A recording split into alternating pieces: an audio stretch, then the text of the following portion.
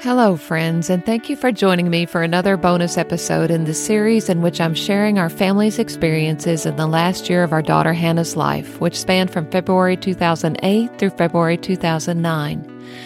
My desire is to process through the events of those 12 months with the perspective that 16 years has brought, and to point people to hope in Jesus along the way. I'm grateful you've joined me. March 2nd, 2008. March 2nd was a big day because we finally got to come home from the hospital after being admitted on February 21st. I remember the dizzying feeling of bringing Hannah home from the hospital for the first time after she was born. How could these hospital people really trust us to care for this newborn baby when we didn't have any idea what we were doing? The feeling as we arrived home that day was somewhat similar. After all, Hannah had just had major brain surgery less than a week before.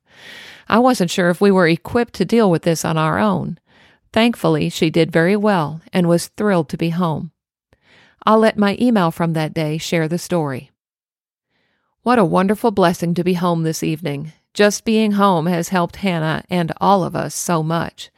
Brad's parents and his sister and brother-in-law had the house ready for our homecoming, including balloons and welcome signs for Hannah. They even did a "while you were out" to Hannah's bedroom while we were gone. They fixed us a good lunch before heading home.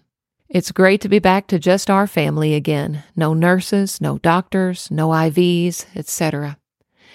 Brad has completely recovered from his little bug, but is planning to stay home from work for a few days to make sure Hannah and I are all settled in.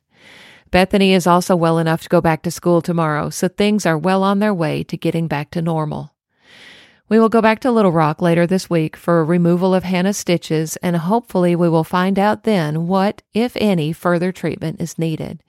She is really looking forward to getting those stitches out because then she'll be able to wash her hair. We are ready for visitors again, although Hannah's a little self-conscious about her appearance since she hadn't been able to wash her hair for so long. As a temporary side effect of the surgery, Hannah has lost the ability to look up with her eyes. For example, in the hospital, she was unable to look at the wall-mounted TV while she was sitting in a chair. She was able to lift her eyes immediately after the surgery, so the surgeon says he knows she is still able to do it, but the swelling at the site of the surgery has caused her to lose that ability.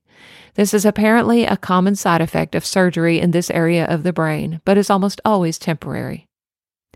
We can never say enough how thankful we are for your support and for your prayers. God has really revealed His love for us through you. God is good all the time. Brad and Jill. And here's one more contribution to the memories from that day, directly from Hannah's Facebook page. You can see that her mind was on practical matters. Wow, I lost 10 pounds and I am finally home. It feels great. I wish I could wash my hair though.